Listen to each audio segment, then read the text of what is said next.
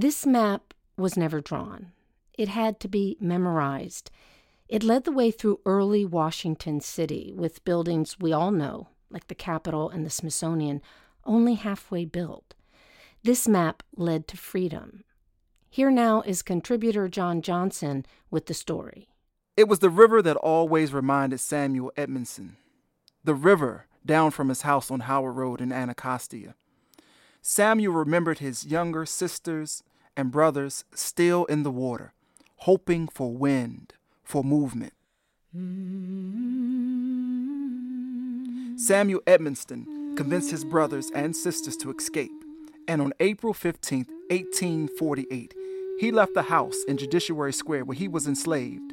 His owner wouldn't miss him until breakfast.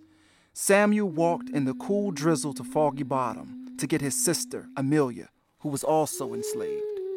Together, they reached a house at 13th and G, and their sister Mary looked out the window, threw down her shoes, and then put them on when she got back in the garden. Samuel and his sisters headed towards the Potomac River. It was another half-an-hour walk to the wharf, full of unpaved roads, passing the barking dogs behind the wall of the slave trader's pen. They would end up there if they failed.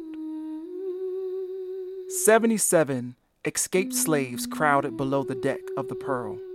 This small boat, this schooner, pushed into the river with 2 sails, fast past Alexandria, past Mount Vernon, almost to where the Potomac meets the Chesapeake. And freedom, almost. My Lord calls me, he calls me by.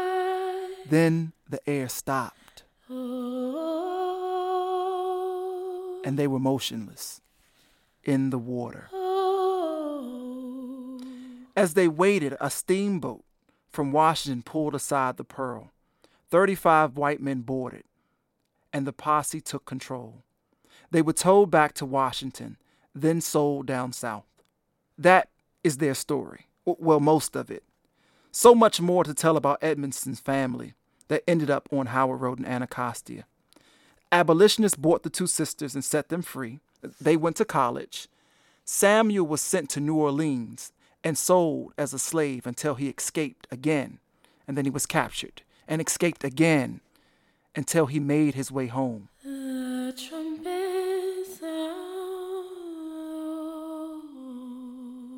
In Anacostia, they bought some of the plots for sale after the Civil War. Berry Farms lot number 6 and lot number 20 on Howard Road.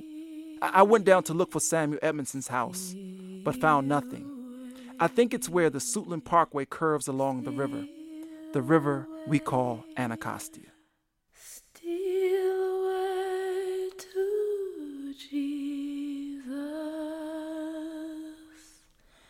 Steal away. Oh. That story was from contributor John Johnson. Thanks also to singer Violet Marley. Anacostia Unmapped is a project of Finding America, part of Localore, a national production from AIR, the Association of Independents in Radio. We had support from the Corporation for Public Broadcasting. I'm Katie Davis.